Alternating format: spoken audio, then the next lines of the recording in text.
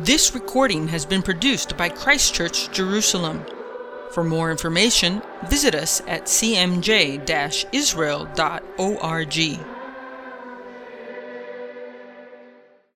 Good evening, everyone, and welcome to our Wednesday night Bible study at Christ Church, where we are wrestling with the last words of Moses. Moses' final commentary on the Torah, his preparation speech as he's preparing the children of Israel to conquer the land, establish themselves as a presence, establish a center of worship, establish a faithful and believing and active, biblically active community, morally and just in the land. And his final words, which ends up being the longest monologue in the entire Bible. We are up to chapter 12. But before we do, we will pray and dedicate this time to the Lord and pray that His presence will be here and that we will enjoy being with God, as we're going to read that is one of the things we're meant to do. So, Brother Neville, would you be able to lead us in prayer? Yeah, let's pray. Father, we thank you for this time set aside to join together and to gather around your word. Father, we pray that you would be amongst us and within us, leading and guiding us. Lord, we pray you'd anoint Aaron with your spirit to impart the insights that you've given him. And Father, we pray that it may build us up and draw us to you. And Father, we pray especially that your Holy Spirit would witness to us of the truths you want us to understand. We ask in Jesus' name. Amen. Amen. And I'm just going to add a prayer for one of our brothers who likes to attend this study, Samson Shimshon from Nigeria and the little community in Nigeria that he's a part of. He's had a really nasty little bout of food poisoning. Chatted to him on WhatsApp and said that we'd be thinking of him and praying. So let's pray. Lord, in your mercy, in your love, in your graciousness, please turn your face towards your son and our brother, and Shimshon, Samson, and his family. And please bless them with healing. Please grace them with your presence and remind them that you are close and that they are in our thoughts. And please, Lord, in your love, please make him strong again, that he can provide for his family and join in the study of your word. In Jesus' name, amen. Amen.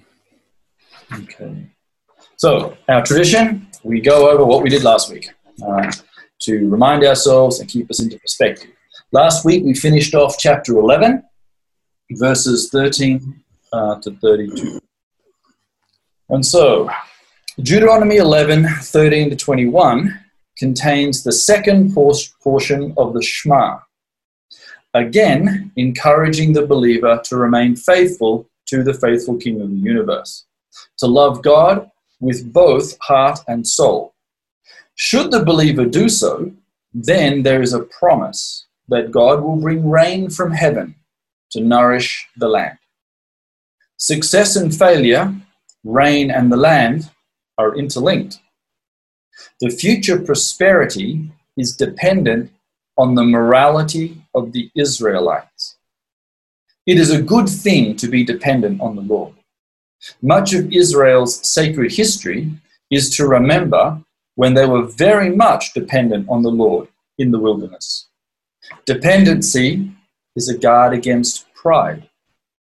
The blessing of God is success, and the danger of success is the lack of dependency on God. Another danger is always idolatry. The storm god of the Canaanite pantheon was Baal, the Hebrew word for Lord, Master, Owner, and Husband. The Canaanites believed Baal brought the rain and calmed the storms. Moses warns against being enticed to pray to the local storm god for provision instead of the King of heaven. God can and does get angry. God is also slow to anger. Perhaps that is a reason we forget that he actually does indeed get angry. All of these commands the sacred history and the warnings of God's anger are to be taught to the future generations. Children need to hear both the blessings and the curses that are attributed to God to maintain a true and accurate perspective of God's character. We are also instructed to discuss and talk about God often. His word is to be a topic of conversation on a daily basis. It becomes a measure of our love for God by how much we talk about him. It's not what goes into our mouths that is important, rather it is what comes out. And what should come out, says Moses, are the words of God. Obedience does not only bring rain, but also military victory. The Lord has promised the land as an inheritance to the patriarchs. Those past promises are now linked to the obedience of the present Israelites. Following the Lord's commands and active love of God will result in the Lord dispossessing the nations currently dwelling in Canaan. And this brings to the surface an interesting tension. We want God to fight our battles, but we don't want to obey him. Moses says God will make the Israelite army a fear and a terror to their enemies. However, this will not absolve them of combat duties. They will still have to fight the bad guys. The prize is a rather large piece of the Middle East. The land described here is not the land that is allotted to the 12 tribes following the conquest of Canaan. So in this portion, Moses had described this large section of the Middle East. Yet Israel had never held the territory described in these verses, which begs the question then, why are these verses here? Perhaps the key verse is actually verse 24 of chapter 11. Wherever you place your feet will be yours.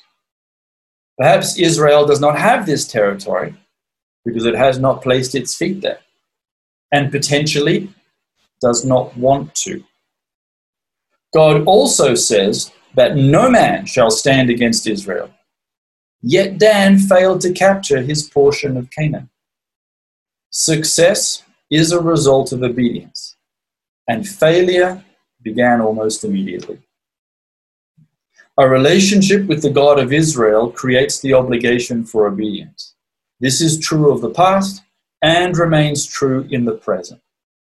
God reminds the people that obedience can bring both blessings and curses, and these are to be reiterated to the people once they have crossed the Jordan in a ceremony on two mountains, Gerizim and Ebal, located north and south of ancient Shechem. The ceremony, with its explanations of the respective blessings and curses, is recorded in chapter 27, which we will deal with in the future. Later, the mountain of blessing, Gerizim, became the center of worship for the Samaritans. King Herod constructed a fortress to watch over the Samaritans, longtime antagonists of the Jewish people. And John the Baptist was beheaded at the request of Salome at this fortress. And so that was our little discussion from last week. And I think out of much of what he's been talking about is constantly being, please obey the Lord, you get these blessings, you get these curses. And then he snuck in this little verse of the actual territorial allotment that should be given to the Jewish people, and yet they have never ever possessed such. And I really do think that the key verse was that verse 24, wherever your feet shall tread, that's what you shall possess. And perhaps they haven't had it or don't have it because they've never actually gone there. That doesn't say that's not going to be there in the future, or it doesn't say anything about the desire of Israel. Do they actually want to go there? But that's something we'll discuss when we detail the land yet again. So now let's have a look at chapter 12. Now it's a reasonably long chapter, so I think what we'll do is we'll read the first 19 verses and see how we go. Is that okay? Great. So Deuteronomy chapter 12, verses 1 to 19. These are the decrees and the laws you must be careful to follow in the land that the Lord, the God of your ancestors, has given you to possess, as long as you live in the land. Destroy completely all the places on the high mountains, on the hills, and under every spreading tree, where the nations you are dispossessing worship their gods. Break down their altars, smash their sacred stones, and burn their Asherah poles on the fire. Cut down the idols of their gods, and wipe out their names from those places. You must not worship the Lord your God in their way, but you are to seek the place the Lord your God will choose from among all your tribes, and put his name there for his dwelling. To that place you must go, and there bring your burnt offerings and sacrifices, your tithes and special gifts, what you have vowed to give, and your freewill offerings, and the firstborn of your herds and flocks. There, in the presence of the Lord your God, you and your families shall eat, and you shall rejoice in everything you have put your hand to, because the Lord your God has blessed you. You are not to do as we do here today, everyone doing as they see fit. Since you have not yet reached the resting place and the inheritance the Lord your God is giving you. But you will cross the Jordan, and you will settle in the land the Lord your God is giving you as an inheritance.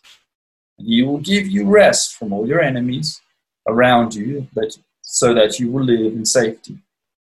Then, to the place the Lord your God will choose as a dwelling for his name, there you are to bring everything I command you, your burnt offerings and sacrifices, your tithes and special gifts, and all the choice possessions you have vowed to the Lord.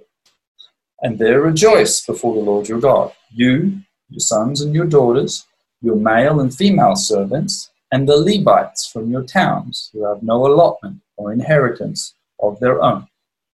Be careful not to sacrifice your burnt offerings anywhere you please. Offer them only at the place the Lord will choose in one of your tribes, and there observe everything I command you. Nevertheless, you may slaughter your animals in any of your towns and eat as much of the meat as you want, as if they were gazelle or deer, according to the blessing the Lord your God gives you. Both the ceremonial unclean and the clean may eat it. But you must not eat the blood, pour it out on the ground like water.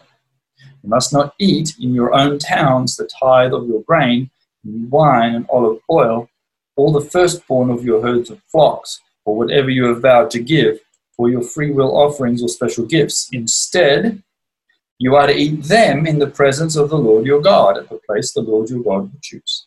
You, your sons and your daughters, your male and female servants, and the Levites from your towns.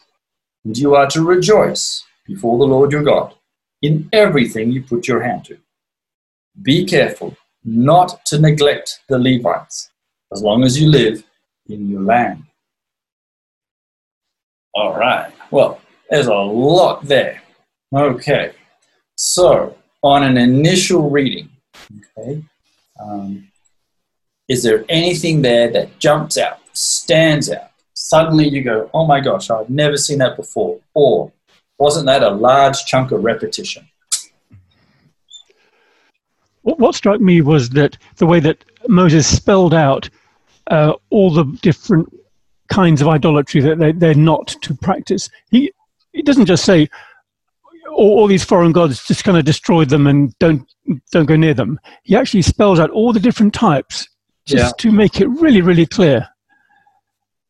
Yeah. And that's in verses kind of 2, 3, 4. Yeah. 2, 3, 4. Yeah.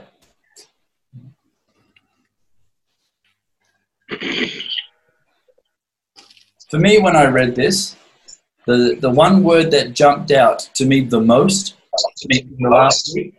Sorry. The one that jumped out the most. I think Nama, you need to mute yourself there. Was rejoice.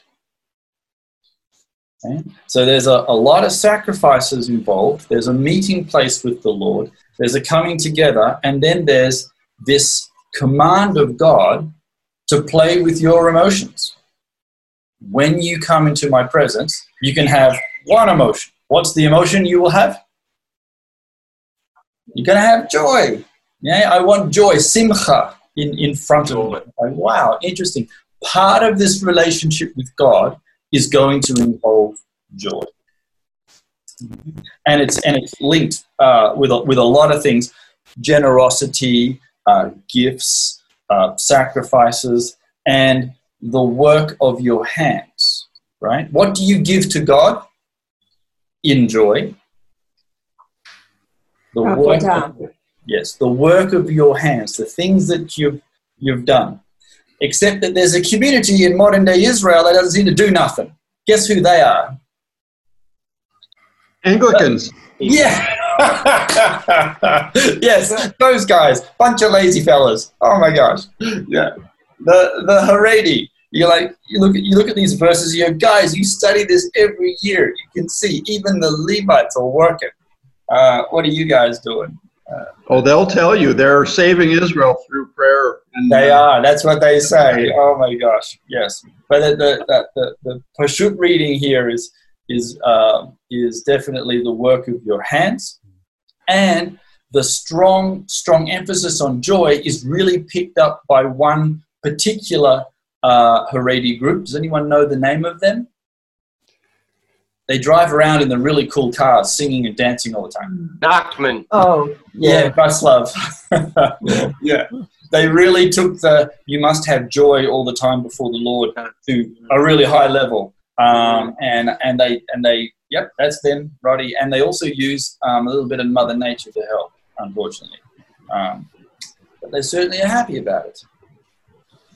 The Hebrew here says mishlach yad. Actually, it should be even all the more clear. It means, in essence, your trade skill.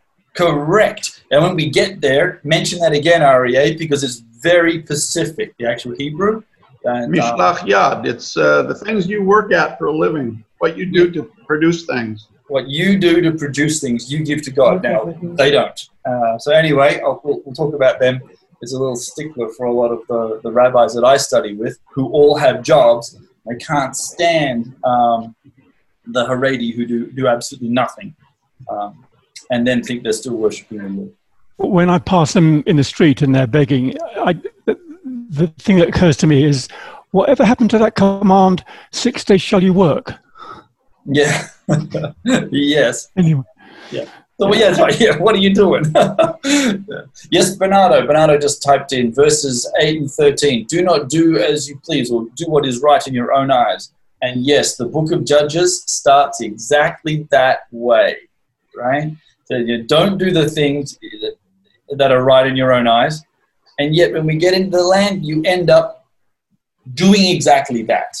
And Judges starts by saying this is not right. Something's quite wrong here. And we end up needing a king, which is an interesting thought. Verses 5 and 9, those two stood out. Which 5 is wherever he puts his name. Yeah. He moved it around. Yes, because when I read this, Roddy, I jumped to Jerusalem, and then I thought, no, wait, there's another place. Yes. Yeah. And then these are good. There's a lot to say about it. And then verse 9, for me, the word rest. Yeah. And then whether you're talking about Shabbat or the rest of Yeshua, which is a perpetual, everlasting rest, is this the rest that he's talking about? A good subject. It's a great subject. Yes, there was a lot there. When reading it and having a look and contemplating, I was like, oh my gosh, I'm going to need about 3 weeks on this stuff. All right. Well, let's tackle it and see what we can learn as Moses encourages and speaks. These are verse 1. These are the decrees and the laws, the chokim and the mishpatim, that you must be careful to follow in the land that the Lord, the God of your ancestors, has given you to possess, as long as you live in the land. So the next couple of chapters, actually quite a large chunk of Deuteronomy now, goes into detail these particular laws and stuff. So you get this the beginning of a long section of explaining these laws. Even though, okay, let's be honest, we have Numbers and we have Leviticus. We don't re-quote those. We modify them in certain ways. And say, these are the laws and the decrees that you must be careful to follow. Where do you have to follow them?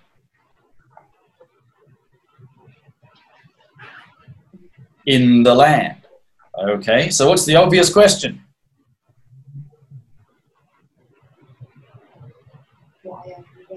Why only in the land?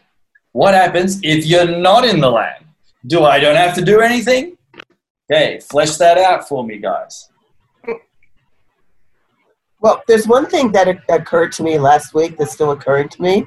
What does it mean for them to live in the promised land? Okay, great question. It occurred to me last week when it was talking about everywhere the soil your foot treads. But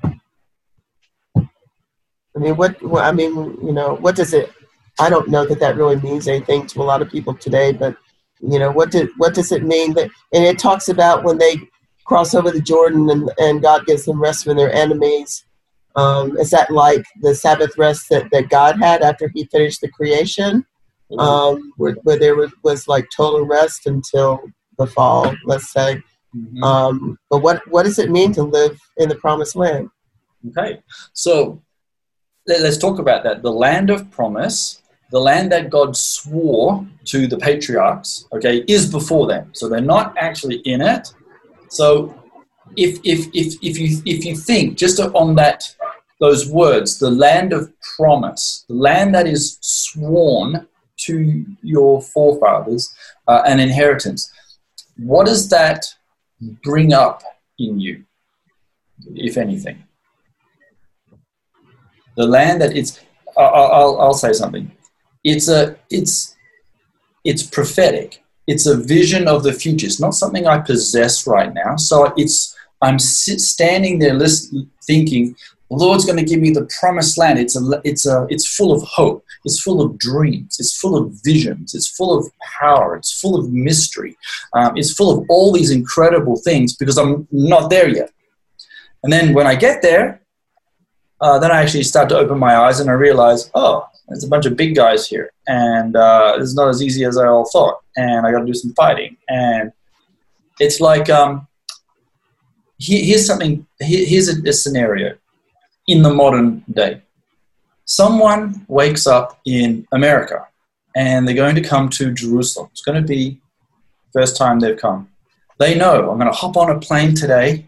I want to go to Jerusalem.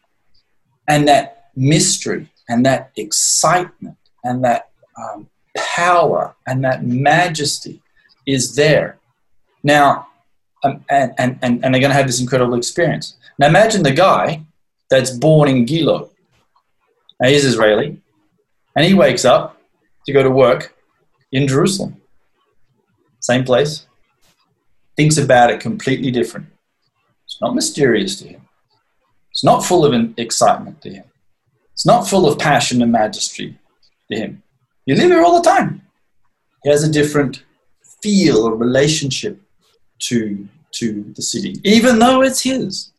Even though the visitor is only going to come for a couple of weeks and walk around and literally kiss the stones and lick the salt off the walls, okay? But the guy who actually lives here looks at these people and goes, what's so special about this? Both read the Bible, both know God loves Jerusalem, but there's a mystery. And so I think there's the calling it the promised land, calling it the Holy Land, calling it something, brings in this level of mystery, this level of excitement, this level of hope, this level of passion that is missing if it's just Israel, if it's just Canaan. So there's something to do with that. It's definitely something that they want. I mean, they've been slaves. They've never had their own land before. And here they're going to become a nation. So that's also exciting. Also full of fear and trepidation, and it's full of danger as well as a blessing. But once they're in it, then God says, through Moses, decrees, laws, you must be careful to follow them in the land. So name some of the laws that we have to follow in the land. Go for it. But first, Aaron, the problem is the boy that's born and raised in Gilo. Yeah. If he takes on that attitude, then that's the problem. The excitement for a Jerusalemite or Israelite today, in the past and in the future, that excitement should be there each and every day. Yep. You've been right. It should be 24 years, and I think you still feel that way every single day. Yep. For myself, now I've lived here now. How long have we lived for? 22 years. So 22 years in this city, and yes, it's been absolutely amazing. And walking to work, I get off the bus and I take the same route always, and I've trained myself that when I get to the bridge that overlooks the Gehinnom and Jerusalem, yep. I train myself to stop, right, and to look at the walls and to pray, even if it's just a one-sentence prayer. Because if I don't, then these walls just become commonplace, and actually I'm thinking about something else, and I've lost the mystery. And I'm walking into Jaffa Gate. Oh my gosh, I'm walking past King Herod's palace, right? I'm walking past where Yeshua came out all bloodied and beaten up, and they said, behold the man. Like, and I'm treating this just like, I need a drink of water, it's a hot day. And you forget. So it's a burden. It's one of those things that we have to live with if we're here in the land, continue to recapture the majesty and the enticement that God says is this place, right? This is the apple of my eye. Okay, but going to the idea of following these laws in the land. Okay, that's a very interesting thing that God's going to that is mentioning here. Name a couple of laws. Okay. Anyone? I don't know. What are the 10 Commandments? You shall worship Sure. the Lord your God, Him and Him only. Yeah. I don't remember. I'm paraphrasing. I don't remember exactly how it goes. But, Yeah. Now, of course, if you worship the Lord your God and you love Him only, can you do that outside the land of Israel?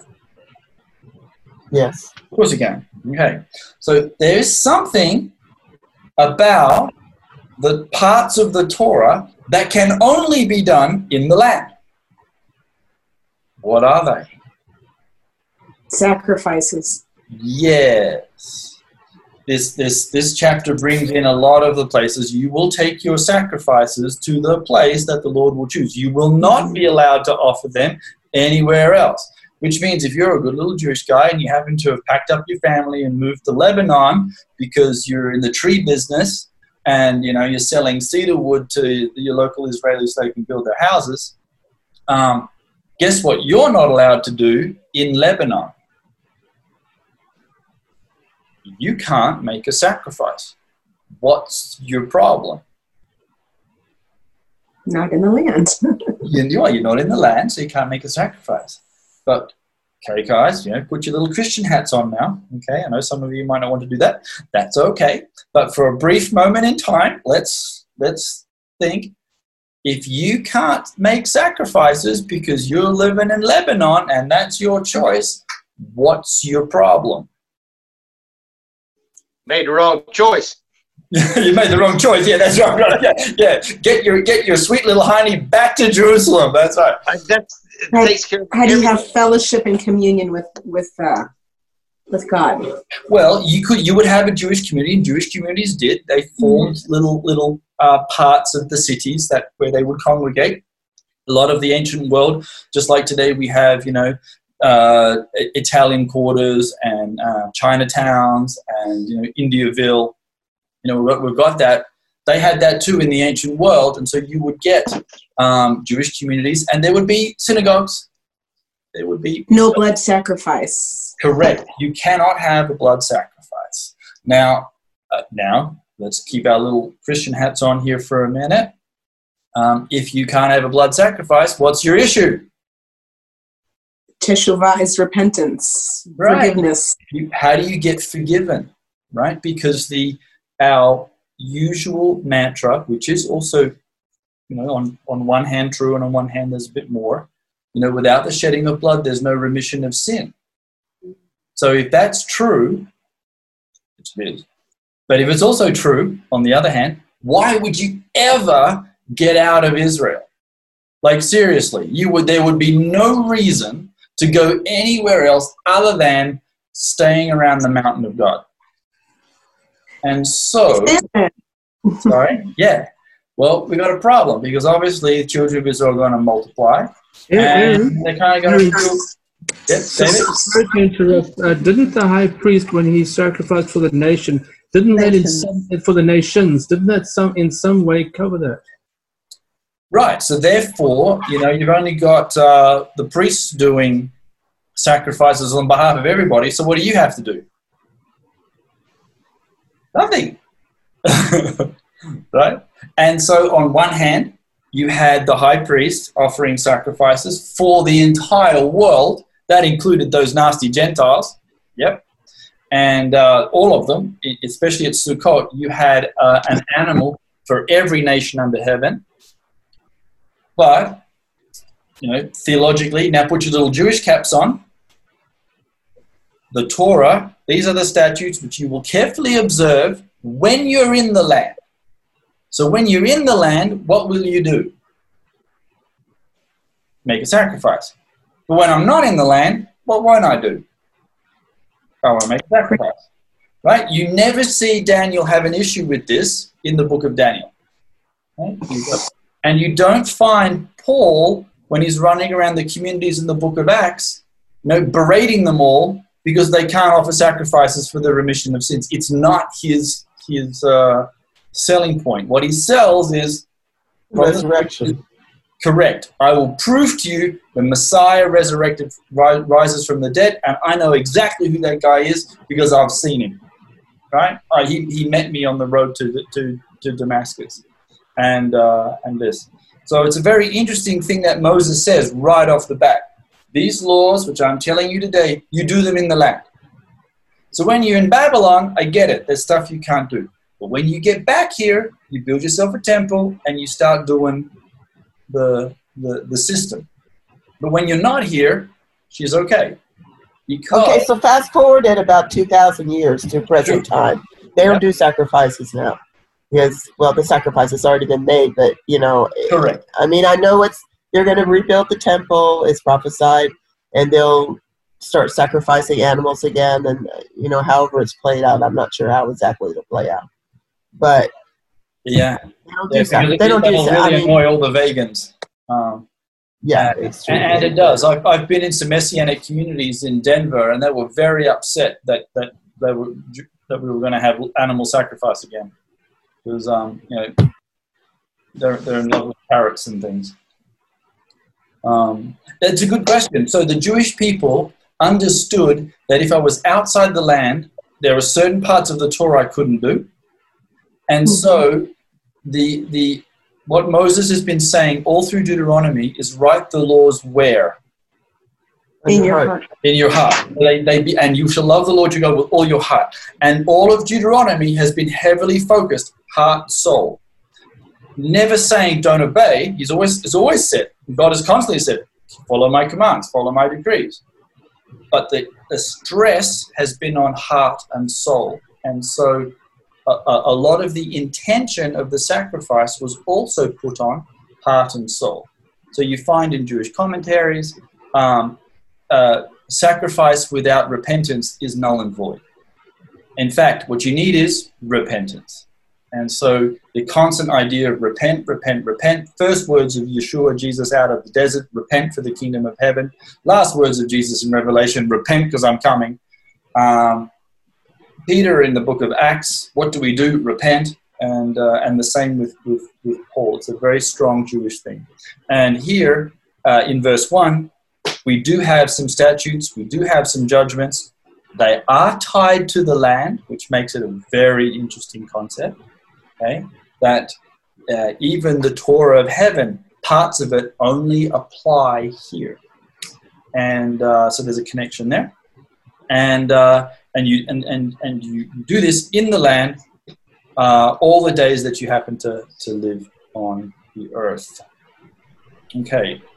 Now he talks about destroying the idols, places of pagan worship, but that also then is do that in the land. They're not responsible for getting rid of them in the whole world. So like when Paul goes to Ephesus, he doesn't even speak against Artemis. She's not in the land. It's not his responsibility. Yeah, well done, Marcia. That was going to be my very next paragraph on my notes, to say exactly the same thing. It's like, how much zeal do we have for the Lord? Because there are people who will take these verses and get quite zealous for burning and destroying all kinds of stuff. So let's read them. Verse 2. You shall utterly destroy all the places where the nations which you shall dispossess served their gods, on the high mountains and on the hills and under every green tree. You shall destroy their altars, you'll break their sacred pillars, you will burn their wooden images with fire, you will cut down the carved images of their gods, and you will destroy the names of the places. Right? You shall not worship the Lord your God with such things. Okay, and so yeah, there you go. Destroy the false religion. Okay, and it's a very good question, Marcia. How much zeal should we have outside the land of Israel? So if I was a good little Jewish boy and I move into Israel and we destroy all the altars and we set up the tent in Shiloh, but then I make a trip to Damascus for business, what am I going to see? I'm going to see pagan stuff. So what do I do with that? Do I smash it? Do I destroy it? Yeah, David's like, yeah, let's rain down fire on those guys. Yeah, I'm in the hammer business. You know, I've got Thor's hammer, and you should just watch me go. Okay. I don't know. What do you think, guys? How much zeal can we have? Because there's another character that had a lot of zeal for the Lord. Anyone remember his name? Ends up with his own covenant. Pinchas. That's right, Pinchas. Yeah, Pinchas. Pinchas has zeal for the Lord, and he stabs a Midianite and an Israelite together, and God says, wow, look at this guy. This guy's awesome. He gets his own covenant, and he gets the Brit Shalom, covenant of peace. Never mentioned anywhere else in the Bible. No one even knows what that is. Okay? You get a covenant of peace, and it says forever.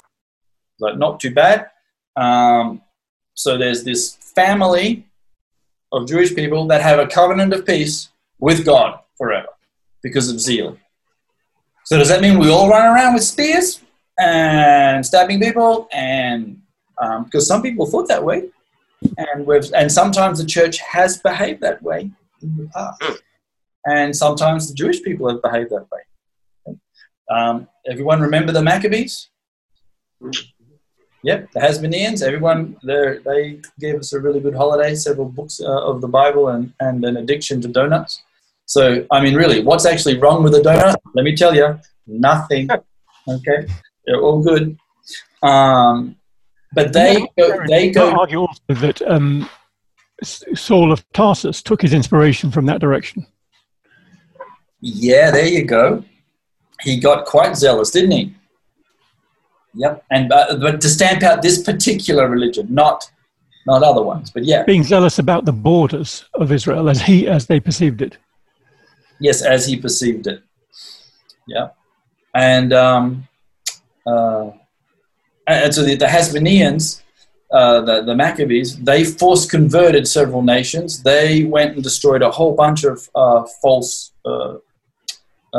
Gentile communities, and they were quite cruel.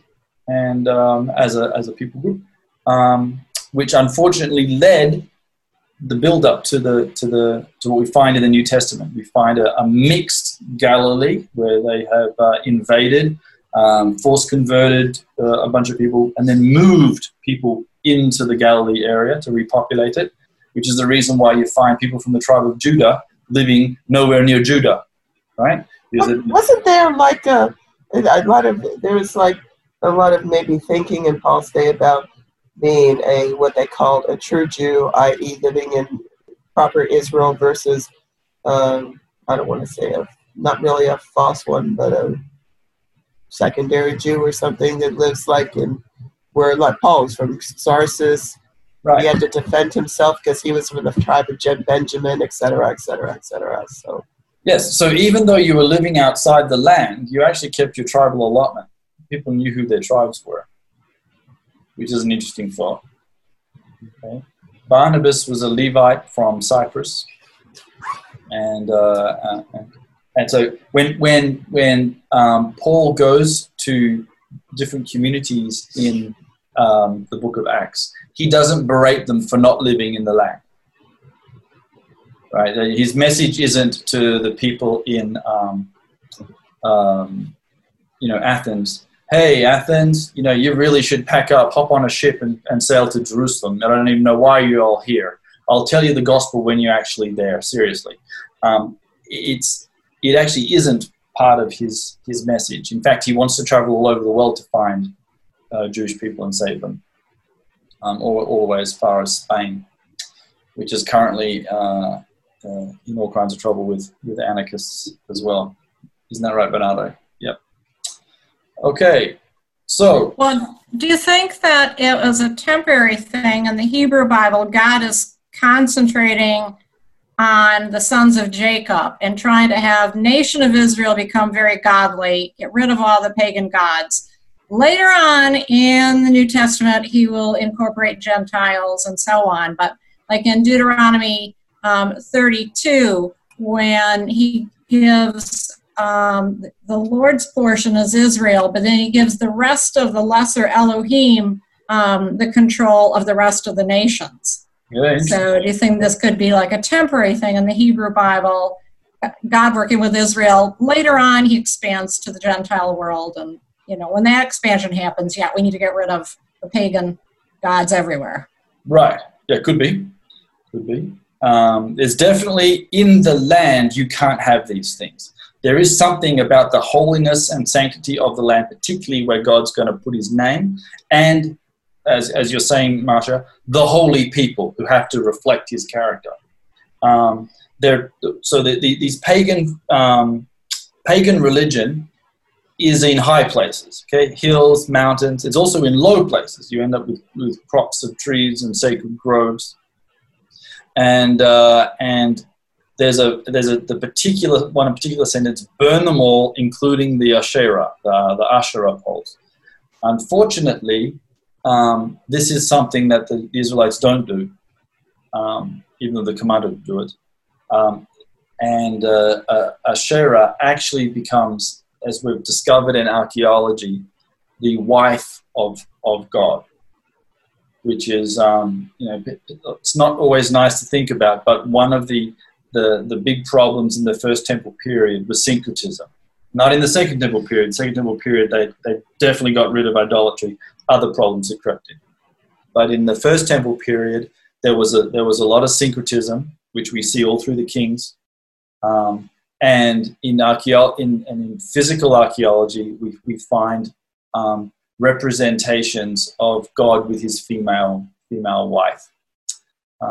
They sort of borrowed that tradition from the pagans around them. Although they are warned against this, and the way to get rid of it was to burn it. And also, not only were you supposed to destroy the high places, the sacred groves, you were also to wipe out the names of those places, replace them. So when you went into another city, you should change its name. And so what is one of the names of Jerusalem? Zion. Zion. Okay. It was Zion is not a Hebrew word. Okay. It was the name of the place. And so when they capture it, what does David dutifully try and do? Call it the City of David. Yes, I've got a new name for this place. It's a really good idea that God has. We'll change it. And the new name shall be the city of David, where I shall live. Unfortunately, it's a long time on that one, I think. Yeah, that's right. It didn't work. Yeah, it didn't stick, and Zion, the word, didn't leave the vocabulary, and eventually was reincorporated and absorbed. And we still have the names of ancient cities in this country. Yeah? Name a few. Anyone know? What are all those Philistine ones on the coast? Right. Ashkelon. Gaza. Yeah. Gaza. We don't own Gaza, but yeah, we do own Ashkelon and we do own Ashdod, and we've kept those names. Bet Shean. Bet Shean. Yes, that's another one. Yeah. Even David had a few problems with this. He even Hebron. Do you anyone know what Hebron's original name was? Kiryat Arba. No, the other one. Baal. It was called Baal Hebron. Uh-huh. Yeah, and because remember, what does Baal mean in Hebrew? Master. Master, yes, owner. So it was unfortunately, the syncretism came along and they started calling it Baal. And there is one of the prophets, I can't remember which one of them, I think it might be Hoshea, one of them actually says, "Stop calling me Baal. That's not my name." It's just a thing in the First Temple period. We just had that issue. Okay, but we are in the land, meant to get rid of this, most likely to purify the land, to make the land separate and holy, to make the people of Israel separate and holy, and to avoid syncretism. You must not worship the Lord your God in their way. And so the worship of God, of the other religions, was in multiple places. But for God was going to do something very different. Yes, you could pray everywhere. Of course you could. Yes, you could congregate together and contemplate the Lord, because Moses had said, contemplate it in the morning, in the evening. Talk about it as you're walking on the way. Discuss him with your children. You're not just going to do that. However, a centralized form of worship was what was required, or, in this case, instructed. Verse 5. But you are to seek the place the Lord your God will choose from among all your tribes to put his name there for his dwelling. So that place you must go. All right. Anything interesting about that sentence? I'm wondering whether there was the Bible records a process to decide on Shiloh as the place for the tabernacle. I can't recall it. I can't recall one. Any idea, Aryeh? Is there an obvious choosing of Shiloh? I don't think there is. What does this sentence not say? It doesn't list Jerusalem. Yeah. Right. Remember, what's not there is just as important as what is there. It doesn't mention Shiloh. It doesn't mention Jerusalem. It doesn't. Aaron. Yes. Wasn't there like the main Asherah temple in Shiloh? Yes, there was a Canaanite presence. Yes, you're right. And it was burnt down and shows destruction level at that time period. Very clear. They have an interesting little museum which describes it. But Neville's also right. I can't think of any process where they decided this is the place where you will build the tabernacle. So you are to go to the place the Lord your God will choose. Well, he chose two places. He chose Shiloh and he chose Jerusalem. Why Shiloh? Not sure. Why Jerusalem? There you go. There's another question. Who's been to Shiloh? Okay. Excellent. Anyone know the topography of the area? Looks like a foot. Yeah, it does. Anyone know what else it looks like? Like Jerusalem. It looks just like Jerusalem. Yeah. Which is the footprint. Yeah. You've got Argamon, and you've got 5 more of these footprints going up to Ebal and Gerizim. Walking all over the land. Yep, and then it goes to Shiloh, and the topography is the exact same, and then Jerusalem is the exact same. Yep. If you look at it from a bird's eye view. From a bird's eye view, yeah. And when you're standing on the site where they would roughly say, or they think is the area of the tabernacle, you look around and you go, okay, well that's Mount Zion, and then there's the valley, and I can see the Mount of Olives in front of me, and I can look over there and I can see Amon Natsib, and behind me I walk up the hill back to Christchurch. They've got a nice tower on it now. It's very interesting that the topography is very similar to Jerusalem. So, Aaron? Yeah? In Deuteronomy chapter 14, verses 22, yeah. This is the extra tithing where you can eat and drink to your heart desires when you come to Jerusalem. Yeah. It also mentions that every year you must take 1/10 of everything your seed produces in the field and eat it in the presence of Adonai your God in the place where he chooses to have his name live. You will eat the 10th of your grain, and on and on. So was there more than just Shiloh, Jerusalem, all the places of the tabernacle? Sorry, Aaron, when David and Solomon were around, there was another place where they went to, I can't remember the name of the city, where they used to also meet with the Lord. It was on top. It was a main town. Gibeon, there's the name, yes. Yeah. Yes, there's Saul sacrifices, not in Jerusalem. Samuel actually instructs him to go and sacrifice somewhere else, which is interesting. But then we'll have a look at some of those other sacrifices and see if they are the same one. I don't know. It says Shiloh is first mentioned in Genesis 49:10. Yep. When Jacob blesses Judah. Yes, and it's not the name of a place; it's the name of a person. So yeah, sure.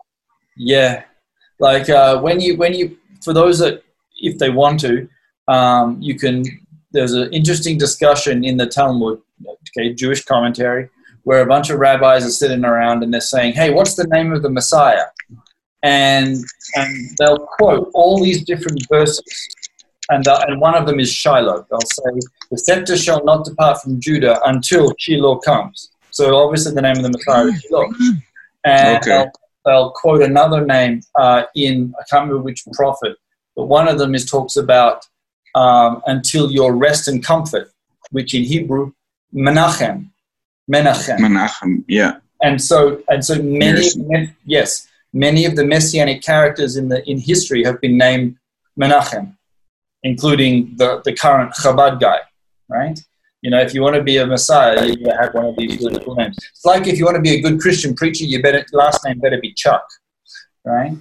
You got Chuck Smith, Chuck Swindoll, Chuck Kopp, Chuck everything. You know, that's just the way it goes.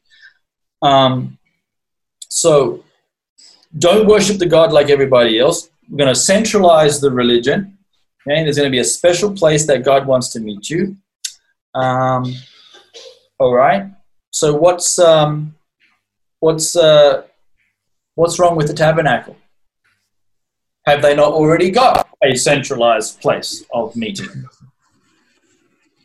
Well, the answer is yes, they have. And yet, for some reason, while it's wandering around in the wilderness, it doesn't seem to have the same drawing power as it does once they set it up in Shiloh. Aaron, sorry, a question. Is the tabernacle not simply it's in motion, it's in transit, as it were, until the final place? Could be. Yeah. Yes, it could be. Even though Jewish people already know as well that on one hand, God lives in a certain place. There is this thing called the Holy of Holies and the Ark of the Covenant. But when God says, build me a tabernacle because I want to dwell, where does he want to dwell? With us. Yeah, in them. So it's like the tabernacle and the temple are like routers. They're like heaven and earth connect. And how do they connect? they connect with the router. They connect with the tabernacle and it spreads out. And they connect with the temple and it spreads out. It connects with the land of Israel and it spreads out. It is in motion, it is moving, and it is very special, but also don't ever get away from the other side as God wants to live and dwell with people in their homes. However, there's a centralized religion. There's going to be a place. God's going to put his name there. That is the place you go. And when you do go there, what do you bring? You bring your burnt offerings. You bring your sacrifices. You bring tithes. You bring special gifts. You bring free will offerings. My gosh, you got to bring a lot. You bring the firstborn of the herds and the flocks. All right. So you bring your... Also, and I think it's very interesting. Sorry, Aaron. Very interesting also in verse 12. You shall rejoice, and also with your sons and your daughters. So the families. It's a family thing. Yeah, it's a family thing. It's going to involve joy. But first, when we get there to the joy bit, you're going to bring your burnt offerings and sacrifices. Those are different words. Olot and zavach. Okay, so the first time we read of an olah is actually Noah. Okay? Noah makes an olah. And what's so special about a burnt offering? A burnt offering is every bit of it is burnt. You don't get to keep a bit of it. Most sacrifices you divide up, and part goes to God, part goes to the priest, and part goes to you. But for the burnt offering, you don't get any bit of it. This is, you give the whole lot, lock, stock, and two smoking barrels. The next time you read about the olah, it's a person. Guess who it is? Isaac. Genesis 22. God says, take your son and offer him as an olah. Right? Not just another type of sacrifice, because there's quite a several lot, but a particular one, an olah. Burn him up. Okay? But the whole dang lot. You don't get to keep a bit. Every bit goes to me. Okay? Which is very interesting. The other sacrifice you bring is a zavach. It's an offering. Most times in the Bible, it's connected to the peace offering. Okay, and a peace offering is something you share. It's one of the sacrifices you get to divvy up. Okay, and you also bring tithes, plural. Okay, that always scares the young millennials. They have to actually give something. Oh my gosh. Okay. It's a plural, as well as gifts. Oh my gosh, you're not just giving a tenth. Okay. Tithes are not church taxes. They're not things that you can go to church, but as long as you've paid your 10%, okay, you're not giving it to a person. I mean, you are, but these belong to the Lord, and they are multiples. They're and also free will offerings. So whatever you've vowed, okay, it could be anything at all. And unfortunately, it's not clear what it's not allowed to be, because you get that. Remember that scenario where that idiot says, "I'll give the first thing that comes out my front door to God," and it ends up being his daughter, and all kinds of issues. Yep, bit of a sad story, that one. And also the firstborn, because there was also that very interesting law in the Torah that the firstborn from the womb belongs to God. Okay, that included children and it included your animals and flocks. Although here it doesn't say grains and things, but those are also part of the idea of the first. Don't forget that Cain did it wrong also. Yeah. Cain. Yes. That whole Cain and Abel thing is really interesting, because we have animal and grain sacrifices, but at the time that Cain offers an animal sacrifice, no one's allowed to eat animals. So what are you doing? You know, if, you only supposed to eat vegetables. The question is, had they been given instructions on how to bring an offering to the Lord? That is a good discussion. There's no answer on it because the text is not clear. It just gives you the opportunity to say, why does Cain and Abel do this? Most likely because they have been instructed to do it, but it doesn't say how or why. Exactly. And Cain did it his way. Yvonne? And then the question about Cain and Abel, I always had that. So I used to think, one has blood, one doesn't. Yeah. So the one with blood, but then it's like, well, then one because it was the blood or because it was first fruits. So. Well, that's a good question, Yvonne. And Leviticus actually answers that for us. They're both first fruits. Yes. Because when you bring an offering to the Lord, it says you can either bring from the flocks or from the grain. Mm-hmm. They both have the same weight. So if you're a farmer and you grow wheat or you grow barley, your offering has exactly the same value as the guy who raises sheep or goats, and that which is a really nice thought. And so for Cain and Abel, it wasn't that one was grain and one was animal. It was the intention thereof, that one of them had given the best and the first, and one had not.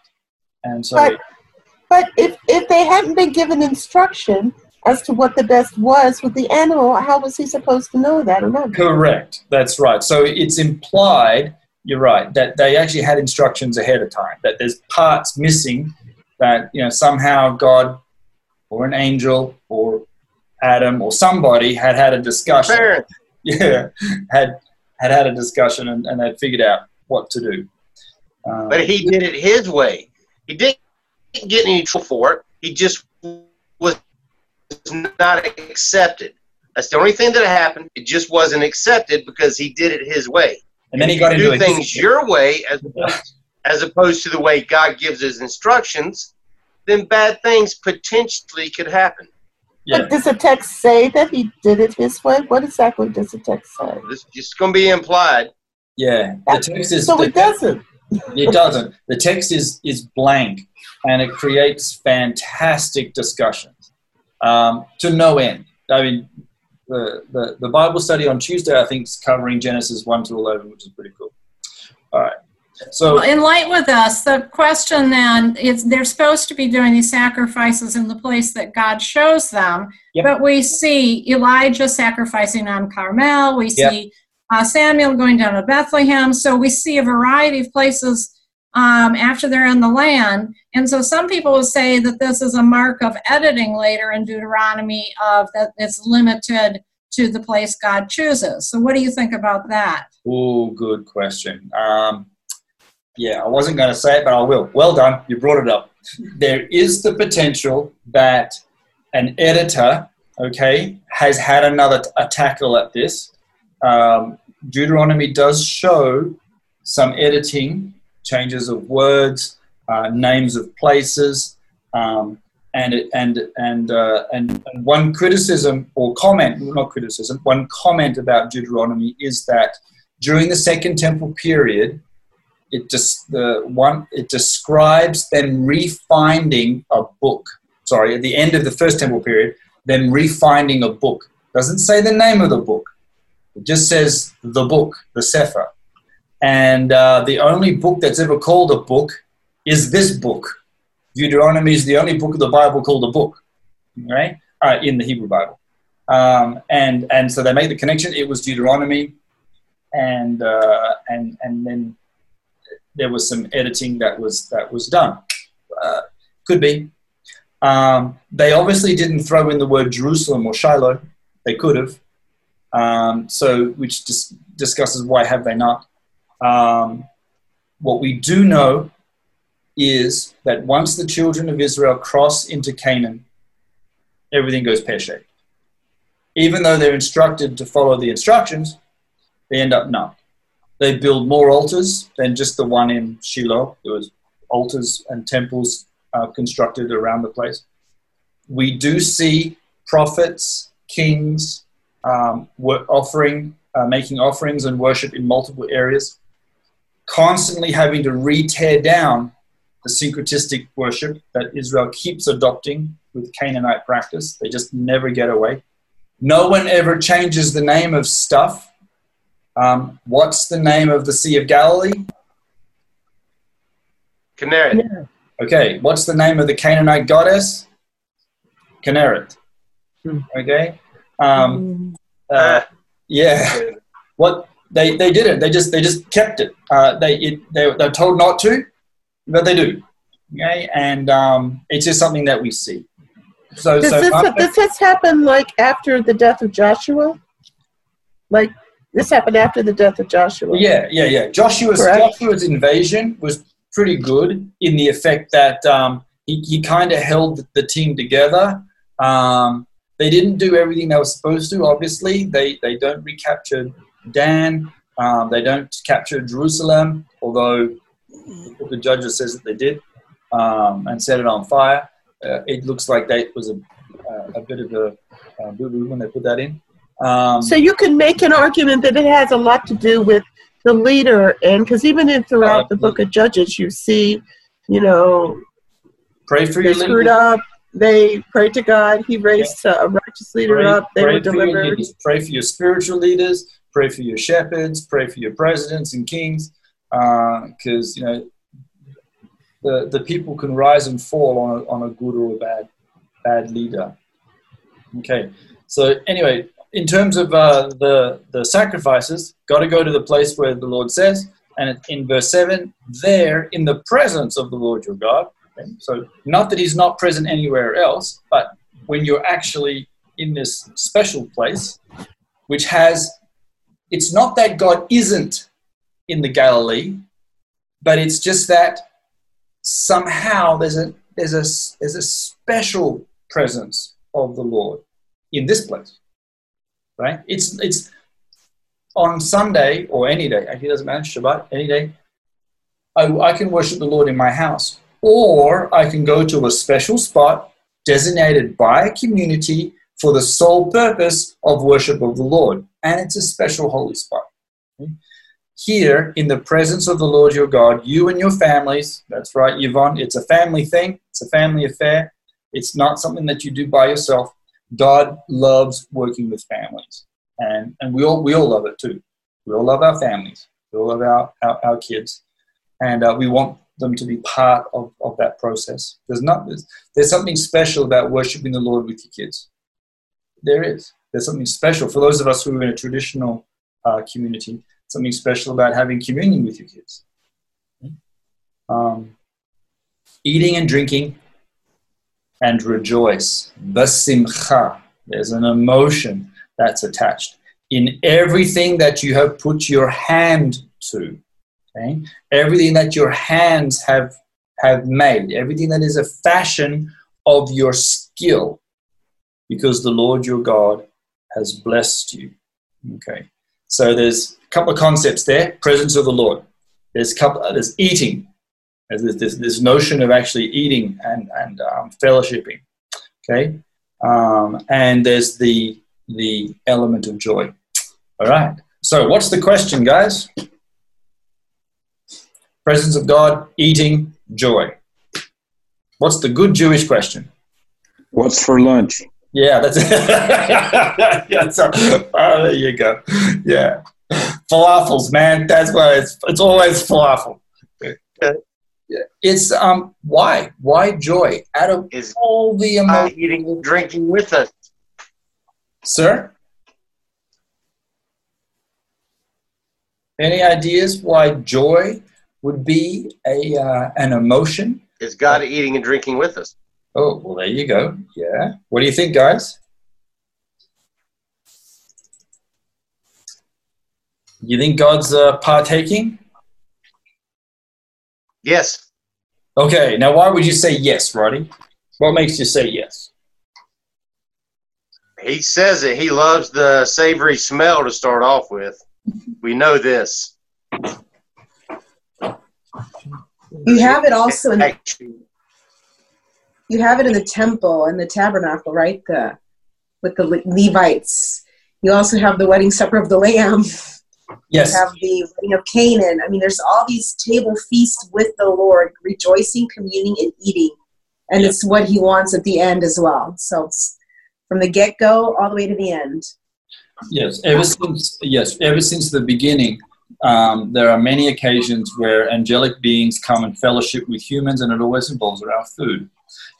There was a mystical fire that would descend during the first temple that would burn up the burnt offering, and so there was somehow heaven connected to earth and consumed something, which is an interesting thought.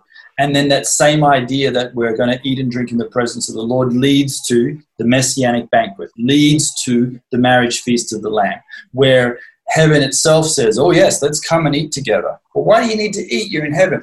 Who knows? It's such a cool thing to do to eat. Even God himself likes doing it. Abraham brings Yod-Heh-Vav-Heh. He brings him the bread, the lamb, the cheese, and the Lord, God himself, however he does it, Yeshua, he consumes it. Yeah. Okay. So bringing into God everything that your hand has done, all right?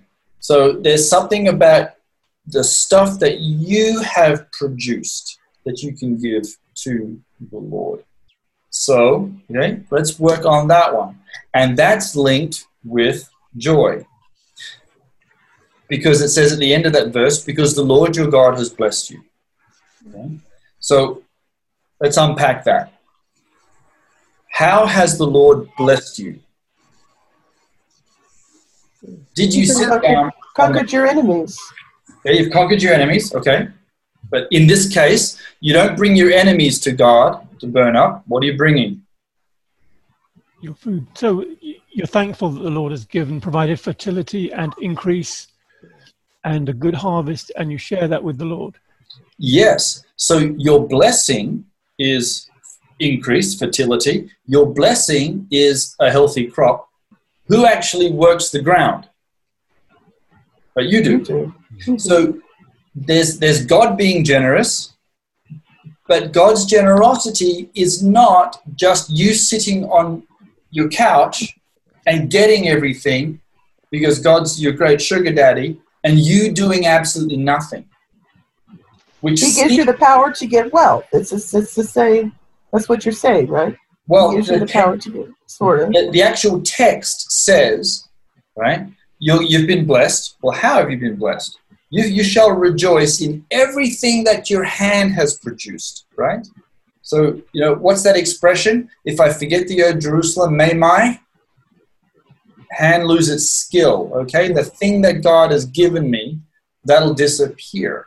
So in God's generosity is you have now something to do. Which doesn't seem like being very generous, but it is. You get your skill. You have the opportunity to work. You have the opportunity to produce. You can create. You can fashion. You are made in the image of God. God is a creator. You can create stuff. And what you fashion, what you make, what you produce, what the sweat that you work hard. You work hard at a job. You get some money. That's yours. But it comes from the Lord ultimately because it's a blessing. And so there's this co-relationship, which you see in Deuteronomy. Who writes the Ten Commandments? God and man, right? Who's going to conquer the land of Canaan? God's going to go forward. You're going to fight the battle, okay? God is absolutely everywhere, but there's a special spot in the middle that we're going to be doing as well. So God is being generous.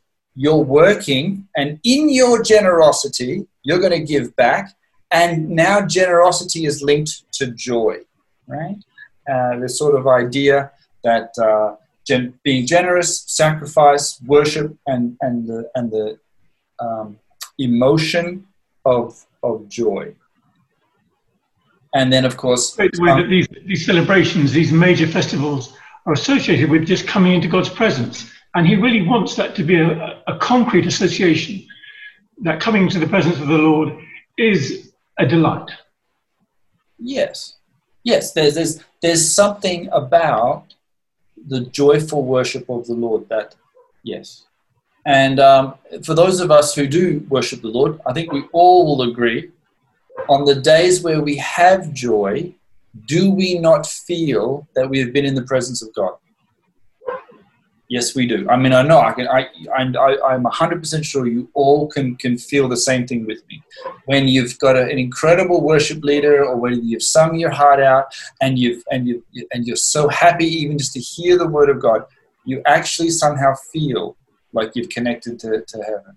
That as opposed to you went to church, or you went to shul, or you were in the community, you had a fight with your wife, you didn't feel so good, you got a head cold. There was no joy in your celebration, so you didn't hear from God. You didn't feel like it was anything special. So it's interesting that God says, come into my presence, bring your generosity, and be joyful. B'simcha, rejoice. And God will too, because there are verses, although I didn't write any of them down here, God also rejoices over Jerusalem. He rejoices over his people. He rejoices over his inheritance. And in verse 8, I remember Bernardo made a comment about this in the chat. You are not to do as we do here today. Everyone doing what is right in his own eyes. Okay. So, what does this tell us about the children of Israel in the desert? It's not really working for them. Okay. Obviously, they've got the tabernacle. Yes. We do have a centralized hierarchy of high priests and stuff. We've had all kinds of incidences where we've offered false fire, things have swallowed up, we've had snakes, we've had plagues, we've done fire from heaven. It's all kind of hunky-dory, but we're still not circumcising, we're still not celebrating Passover, we're still not doing a whole bunch of stuff very well, and we're all doing what's right in our own eyes, and Moses says, that's going to stop. Right? That what we've been doing for the last 40 years is not how we're going to behave when we're in the Holy Land. Okay? Once we're actually in, we're gonna clean up our act. Okay, but the desert is typically in preparation for something else. Correct. So if the desert is not working, the purpose of being in the desert was so that the disobedient could die out, and and what else? Right. What was the purpose of the desert? A good question. So the implication is, okay, in its tone, do not do what we do here today, which means what we're doing is wrong. Okay? We're all doing what is right in our own eyes, picked up again by the book of Judges. And what was the answer? What's the answer to everyone doing what is right in their own eyes? Okay, something that Americans really, really, really don't like. Kings, right? What's the idea is a king. And who, of course, should be the best of kings? David. Well, yes, David, God, right? The Messiah, yeah. Yeah, the Messiah, the Messianic king. There's something about us as humans that when we're left to our own devices, which we think is actual freedom and individualism, things go pear-shaped. And perhaps centralization isn't as bad as we all think. It's not something that we like in much of our culture, often because human kings fail miserably. We just don't like the idea of one failed king after another. But that's not what we're talking about. We're talking about a divine king, which obviously therefore would be the best. Even the Greeks, in their wonderful wisdom, went this way. Is it Plato's discussion about which is the best form of government, and his conclusion was a benevolent dictator. We'll settle for democracy, but the best would be a really good benevolent dictator. Shame we can't get one, so we'll do senates. But that wasn't the preferred choice. Aaron, it's interesting that the Muslims, they look to the West, and they say we're big time idolaters because one of the idol is actually democracy. I thought that was so interesting. Yeah, it's hard. Who's Winston Churchill's famous line? Okay, what is it, Neville? Democracy is the worst form of government apart from all the rest. That's right. Yes, it's the worst form of government apart from all the rest, and it's unfortunately true. But it's what we got. However, the model is we're doing everything wrong. This is not what we're going to do, and we're going to fix it up. And even though we do not have a king, Deuteronomy is going to give the king rules. Because Moses already knows, look, this hasn't been working. I've watched you guys for 40 years, not working. You are going to eventually need a king, so I'm going to give the king rules. And in fact, when you get into the passage, the king only gets one rule. One. Okay? I'm not going to tell you what it is, but when we get to it, we'll go, that's his only rule. But it's a pretty good one. All right. Okay. Aaron. Yes. Can I say something real quick? I was just looking up this story about Daniel and Cyrus and the idol. Here in Spanish it says Baal, but I guess it's Baal. Yeah, it's from the Apocrypha. And it details like how much food and drink they would offer up to the idol. Yes, this is in the Bell and the Dragon. Is that right? Yeah. Yep. Yeah. That's one of the other 3 chapters of Greek Daniel. So it says it's 660 liters of flour. I don't know why it says liters, but 40 sheep and 130 liters of wine. That's a thirsty idol. Yeah. Yeah. All right. Yeah, he tricked them. It's quite an interesting story. For those that haven't read it, there's 3 chapters in the Septuagint Greek Daniel. Fascinating study. Okay. So, it's nice to see how Daniel just proves incontrovertibly that idols cannot eat. Therefore, they are lifeless. They're lifeless. It was bad news for those people who were doing the eating. Yes. But God could eat because his sacrifices were burnt up, which is very interesting, isn't it? Interesting. All right. So everyone was doing what is right in their own eyes. Not such a good thing. Verse 9, since you have not yet reached the resting place, and I know some of you made a few comments about this, and the inheritance the Lord your God is giving you. Okay, so it's interesting that, yes, the promised land, with all its hope and its vision and its excitement and and all of the things that you can think about because you're not actually there yet. But one of the things it's going to also bring is rest. It's going to have this. But if you say you'll be having rest once you get into the land, well, you are. At the same time, you're not.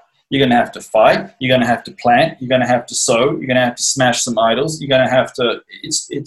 So. What does Moses, God, mean by rest? And some of you have already hinted it. So throw it. Come on, guys. Where are we going? Shabbat. Could mean the rest from being a slave. Could be a rest, although they're not slaves. They're not slaves. They are still. They're not slaves to Egyptians. They're slaves to God. They do have the Sabbath. They've had the Sabbath ever since they got Exodus 12, I think. And they've had it in the 10 Commandments. So they've had the Sabbath wandering around. We're going to have a Sabbath in the land. That's also true. But what are some of the other ideas? Somebody mentioned it at the start of the session. I can't remember who it was. The millennial Sabbath rest, the heavenly divine rest, the messianic expectation, the visionary of rest that they haven't got yet, but they will get. And this idea that every 7 days you're going to remember, you're going to physically do rest, but at the same time, there's always going to be that heavenly vision. Right? So once you actually capture Jerusalem, it's great to have Jerusalem, But what do you need now to keep the excitement and the longing and the vision? You need a heavenly Jerusalem. It's great to have a temple. You can go to the temple. It's all very exciting. But you need something more. You need a heavenly temple. You need the idea of that I can see what's physically in front of me, and I know that there's something bigger and more and better. This thing that's still coming. And there's going to be a rest, but it's going to be a better rest that's coming. And that theology develops, not so well in the First Temple period, a lot better in the Second Temple period, and then starts to appear in the New Testament where it's really fleshed out in its messianic endeavor. Book of Hebrews, for example. All right. So you will cross the Jordan, verse 10, settle in the land your God has given you as an inheritance, right? The land is an inheritance. The people are inheritance for God. And he will give you rest from all your enemies around you so that you will live in safety. And again, the implication, as this is a duopoly, it's going to be done in connection. God is going to do the fighting, absolutely, but you have to as well. God is going to give you rest, but it's going to happen because you've obeyed the Lord. So there's a dual part to play. You can't just sit and let God fight all your battles for you. You partake in the fight too. Eric, like the verse from Hebrews where it talks about the Sabbath rest. Yes. This is Hebrews 4. And he links it to the prophecy of entering into his rest. And so he says, today, if you hear his voice, do not harden your hearts. For if Joshua had given them rest, God would not have spoken of another day later on. So then, there remains a Sabbath rest for the people of God.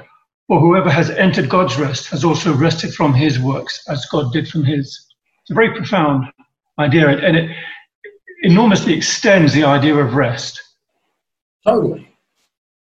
Absolutely. Yeah. Yes. In terms of the resting in God's presence and not having to earn your relationship. Yes. Yes. Because obedience is already there. But the inheritance, the rest, the land, the promises, the vision, the expectation, it's all part of the generosity that God is going to give. And then in verse 11, then the place the Lord your God will choose as a dwelling for his name, and he does that several times, Shiloh and Jerusalem, there you will bring everything I command. And there are lots of sacrifices that are in Leviticus. So he could have said, and I'll just list them off now. But again, he keeps it to just a few. He keeps it to the olah, the burnt offering, the bit that is given entirely to God. He links it to the sacrifice, the zavach, which is mostly linked to peace, and the tithes that are in plural, and gifts, and anything that you've vowed to the Lord. And how do you bring it? You don't bring it because, oh gosh, God told me to. I have to bring it because I'm sacrificing for sin, and if I don't do it, I won't get into heaven. No, bring it because of joy. Bring it in joy. And in that joy, you will feel the presence of the Lord. Do it as a family, with sons and daughters. And not only that, bring the servants, even the people who are slaves, the people who work for you. Don't discount them. They come too. Everybody comes. And then, lastly, God throws in one other people group. Who does he bring in? Levites. Right? Levites. So, I don't know how the Haredi get out of this, but, right, the Levites got to show up too. And so they don't have a territorial allotment. They do have cities, which means they do have fields, which means they do have crops because they produce stuff too. They don't just work in the temple. They rotate. And so they also bring the part of the produce. The Levites that serve in the temple must also rejoice before the Lord, the work of their hands, and so they're part and parcel of all of this centralized worship. In 13, Be careful not to sacrifice your burnt offerings anywhere you please, all right? Which was the habit of all the other traditions. Okay, that you wanted to worship the Lord, just walk outside and burn something. But no, you have to make a particular effort, which means that sacrifices are not done outside the land of Israel. Okay, and so the nature of sacrifice and their efficacy in cancelling out sin without repentance, okay, is up for discussion. You are, in verse 14, only allowed to worship the place you choose from one of your tribes. At this point, doesn't even bother to mention, oh, by the way, it's Benjamin, okay, if it's going to be Jerusalem, or if it's going to, or Ephraim, if it's going to be in the case of Shiloh. And many of the northern kings came from Ephraim, and obviously the first king came from Benjamin. All right, guys, we'll leave it there for tonight. Thank you for listening. If you've been blessed by this teaching, let us know by leaving a comment on our Facebook page, on SoundCloud, or by leaving a review in Apple Podcasts. You can offer practical support by giving a donation at christchurchjerusalem.org. Thank you, and blessings from the City of the King.